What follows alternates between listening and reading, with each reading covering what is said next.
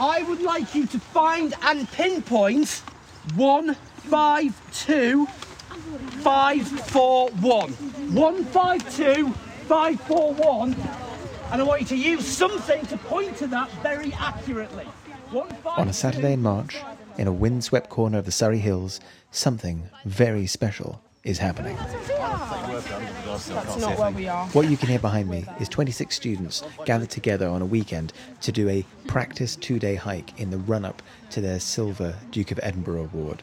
Now, they've already done bronze, so they don't need their hands held, but they do need reminding about certain things. So behind me you can hear Graham, our outdoor head of education, talking us through grid planning, maps, pacing, everything they need to have a successful adventure.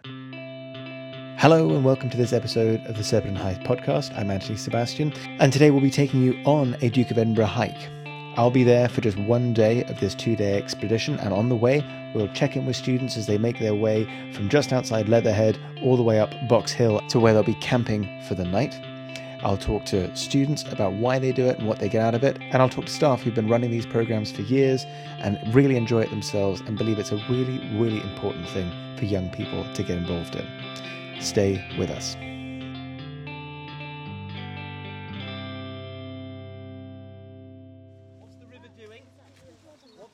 you identify that on the map?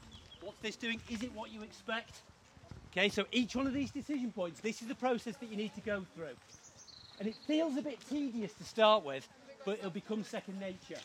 Make sure your map's orientated. Where have you come from? Where are you going?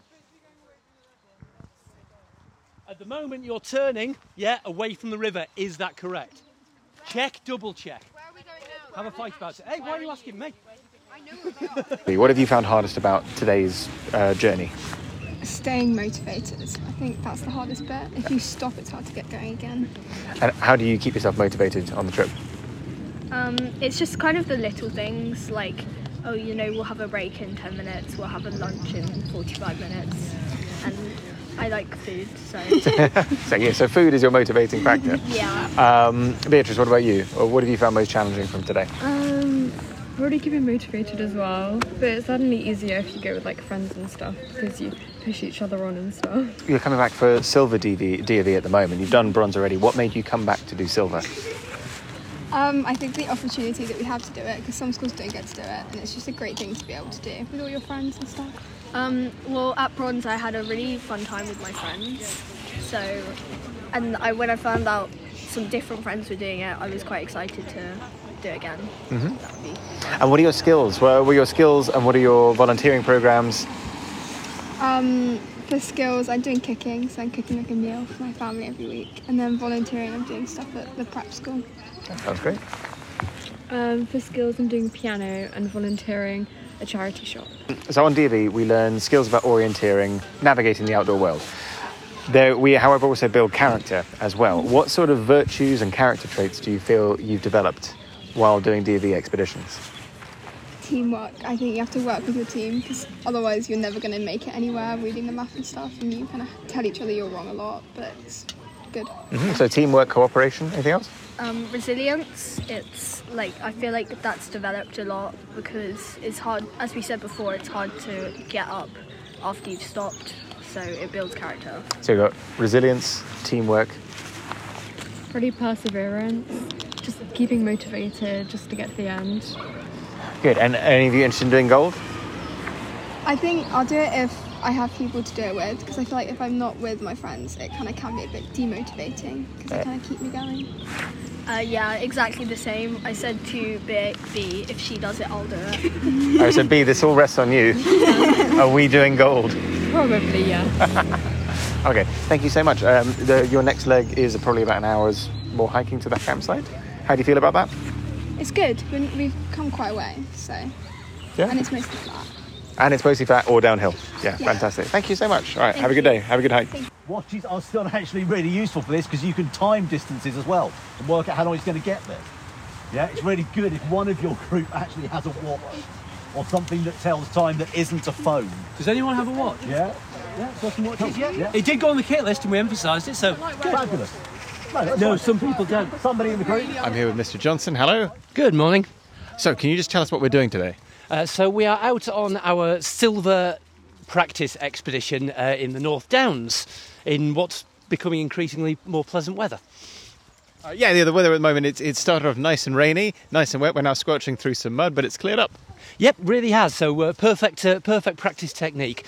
So what this is a build-up expedition, if you like, simulating the conditions that our participants will be going through on their assessed expedition in June.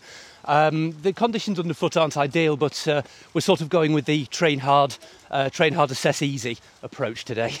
So we started off with a couple of practice drills. Can you just run us through a couple of them? Yeah, absolutely. So because it's been a little while since our participants did their bronze award, then we've just had a revisit of some pacings and some bearings, techniques in micronavigation. And it's just to ensure that everyone who's going to participate in the assessment has the correct skills and techniques that they can operate independently, because of course when they go on to their assessment they are remotely supervised, so we get to walk along with them today and just make sure that they're all on track and everyone's happy. When it comes to the assessment, they're going to go and do this as autonomously and independently as they can. And at the moment we're currently walking along a track, and the groups are going to take it in turns to lead each stage. What are you anticipating the problems or challenges of today are going to be? Well, teaching navigation is a funny thing, because we can do that in a classroom setting or just around some picnic tables as we've just done. But when it comes to actually applying it in real life, when there's hard decisions to be made and there's multiple options, it's very easy to talk yourself into, I'll take that pathway because it looks easy, or I think that's the right one, and it can very quickly go a bit wrong. So what we've been looking at this morning is how to take accurate compass bearings, how to measure distances accurately from the map and relating that on the ground so that people can make more accurate decisions and hopefully get a little less navigationally embarrassed. We've just reached a crossroads here, everyone has slowed down. So when we're going along today, we will be getting you to measure what distance you think something is, and then checking if you're right. Because then tomorrow when you go out and you haven't got us looking over your shoulders, you'll be able to go, right, well that distance there, it's whatever metres, we should be able to do that in whatever paces, and then we'll work out whatever time that is as well. So those are your 3 nav techniques. Spot on. I'm here with Miss Sim. Hello. Good morning. So how long have you been involved with DofE? So I've actually been involved with DofE for quite a long time, probably about 35 years as a participant, as a young leader, now as an assessor and a group leader here at Surbiton. Wow. And did you do DofE when you were at school? Yes, I did. I did my bronze, I did silver and I did gold. So I completed my gold in the year that I graduated when I was 21, and I got my award at Holyrood Palace in Edinburgh. Wow. What sorts of things did you get up to on bronze, silver and gold? So I grew up in Northumberland, so our expeditions were in our local hills, and then from a gold expedition I went over to the Lake District, and since then I've had a love of the Lake District and go there as much as I can to explore the hills and the lakes and spend time there. Doing DofE at school, did that foster in you like a love of nature, a love of hiking, adventuring? Oh, absolutely. Where I grew up, there wasn't a lot to do. I was very fortunate that I had a group of teachers who ran and managed the Duke of Edinburgh Award, took us away on weekends, and absolutely since participating in Duke of Edinburgh, it's fostered my love of travel, adventure. My sort of biggest achievement, and really as a lead on from DofE, was climbing Kilimanjaro 5 years ago. So I went off to Africa and climbed Mount Kenya, which is Africa's second highest mountain, as a training exercise, and then I did Kilimanjaro the week after. So definitely a sort of springboard to all sorts of things in life. And what sort of values, when you look at our students here, you've taken lots and lots of students through a DofE programme over the years. What do you notice about how they grow, how they change? It's really fascinating to watch their progression from bronze through to silver and to gold. At bronze, for a lot of students, it's quite a shock, taking them out of their comfort zone, being outside, being in nature, having to camp, having to cook. And then as they move through the different levels of the award, they're a lot more independent. You see the teamwork, the independence, the resilience on days where it's pouring down with rain. That really shines through with Duke of Edinburgh participants. We've just seen some students make a complete 180. What do you think's going on? So they are just checking where they are, using some way markers, having a look at the environment around them. We've got some roads, we've got some fences, we've got fields. They've got a route that they have planned, and this happens quite often when groups are walking along chatting. It's important that they sort of take stock of what's around them and look for landmarks to help to get them back on track. Yeah, there's actually a split. So we've got one group that's turned around and another group that is very carefully consulting their map. Do you have an idea as to which group is right? We're far enough away from them; they won't be able to hear us. I think what I'd like to see is that once they've kind of worked together and seeing where they're meant to go, we've actually got some footpath markers here as well. So yeah, we'll just see which ones work out and whether or not they make the same decision or whether there are some differences in decisions. Oh, that's great.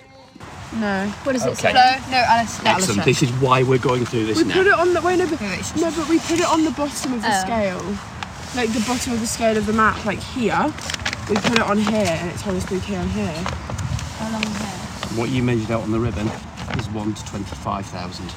Okay, maybe we were like a bit. See the difference? Sort of. Yeah, because you were nearly to 3. Happy with that? Yeah. Good. Do you want your compass? Okay, we're halfway through day one, and I'm here with Angie, Holly, Emily, Alice, and Claire. Hello, everyone. Hi. Angie, could you start off? What's it been like today? Well, it's been raining quite a bit, and we've got mud like up to our knees, and the bags are heavy, and we're all very hungry, but it's really fun. But you've just had a nice packed lunch. Yes, I've just had a floppy pocket burrito thing, and a yogurt, and I've got a trail mix that I made out of Cheerios and Greys in my bag. That sounds great. Holly, what's been the most challenging bit of today? We had to walk through a field with like pretty much knee-deep mud about halfway through, and that was really difficult because our shoes kept on almost coming off. Emily, what about you? What have you enjoyed about today? It's been a little bit rainy, but it's not been like heavy rain, so we've still been able to sort of get some nice views of the local area and stuff, which has been nice. And Claire, how are you getting along with finding your bearings using maps? It's kind of tricky, but once you get used to it, it's a bit easier. But you also have your team to help you. Have you got lost at all so far today? Not really. That's fantastic. Yeah. I think most groups have got a little bewildered at one point or another. And Alice, what's the most important thing you've learned so far today? Probably how to survive the rain. Yeah. Why did you want to do DofE? A lot of other than the volunteering, I was already doing sort of something I could do for physical and skill, and I think so. I was already doing a lot of it, and I think the expedition is really good skills to have to be able to navigate using a map. And you're doing silver. Do you think you'll go on to gold after this? I think, well, depending how the expedition goes, but I think so. Yeah. Does anyone have any sort of adventuring ambitions beyond this? Anyone want to see themselves climbing Everest one day? Well, I have a bucket list with a bunch of random stuff on it, like really crazy stuff like climb the 7 summits, go to Challenger Deep, circumnavigate the world, win the Olympics, a bunch of stuff that's probably never going to happen. But I guess like this is like a step towards it in a way. DofE, the Duke of Edinburgh Award, it's about all the skills of orienteering, but it's also about the sort of values and character that you build along the way. What sorts of values do you feel you have already started to develop? Probably like resilience and teamwork, because if it's really muddy and really rainy, it can get quite miserable, but it's also like working with your team so you don't get lost. Thank you so much, everyone. Thank you. I think so. Who's going to be? Are we all going to watch Claire fall in the mud? Yes. We will laugh. We'll help you up, but we will laugh. Yes. That's the sign of a good friend, Emily. Laugh but help. Yeah, don't just laugh. Helping is important. We'll give it a good 10 minutes of laughing before we pick her up. So I'm here with Graham Johnson. We're here up at the top of Box Hill. Hello. Hello, good afternoon. So how's the expedition gone so far today? Really, really well from our point of view. So we started this morning doing things with a little bit more close supervision.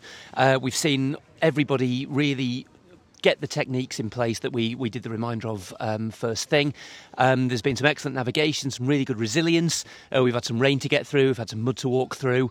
A couple of people have got a little bit navigationally embarrassed, but put themselves right, and that's exactly what practice is all about.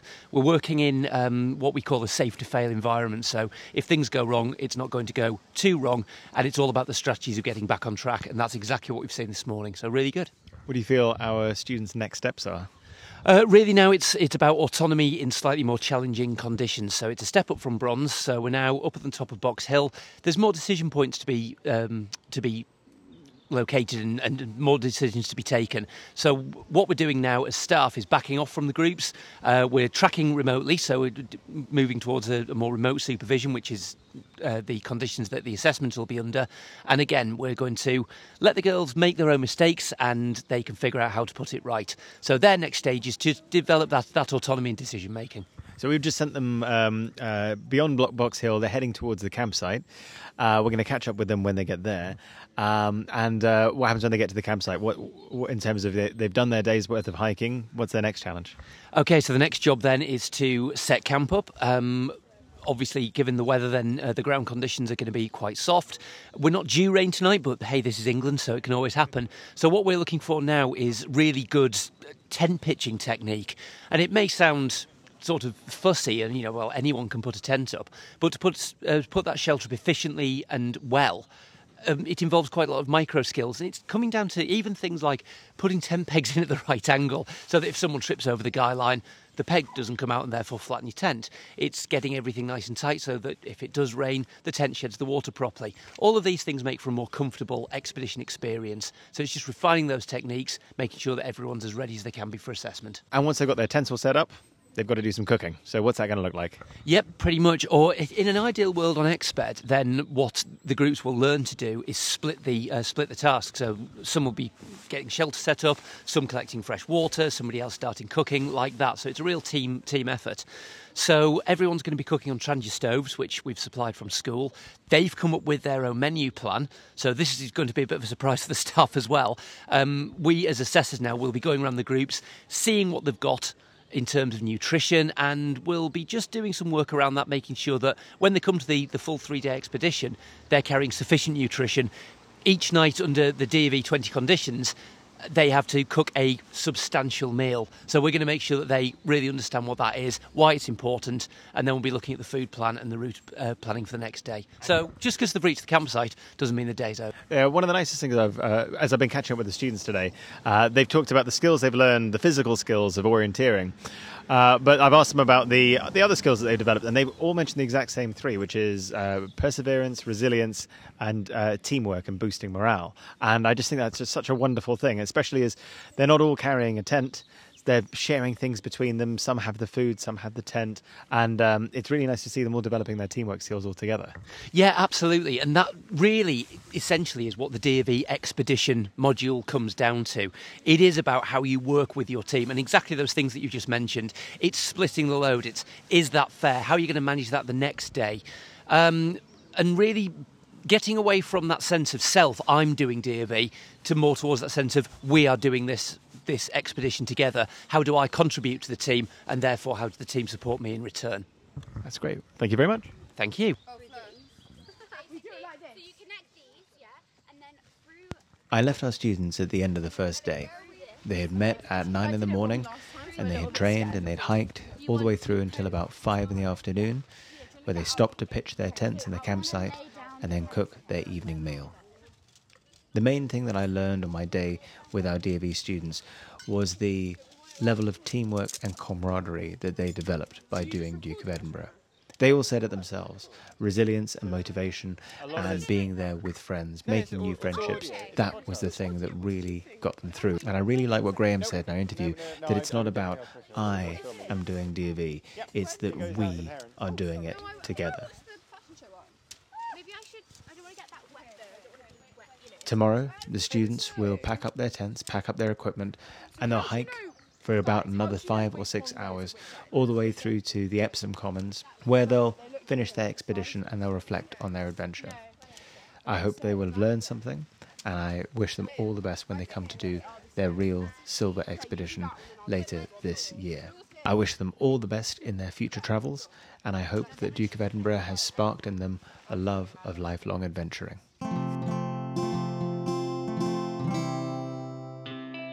Thank you for joining us. Our show today was produced in-house at Surbiton High School.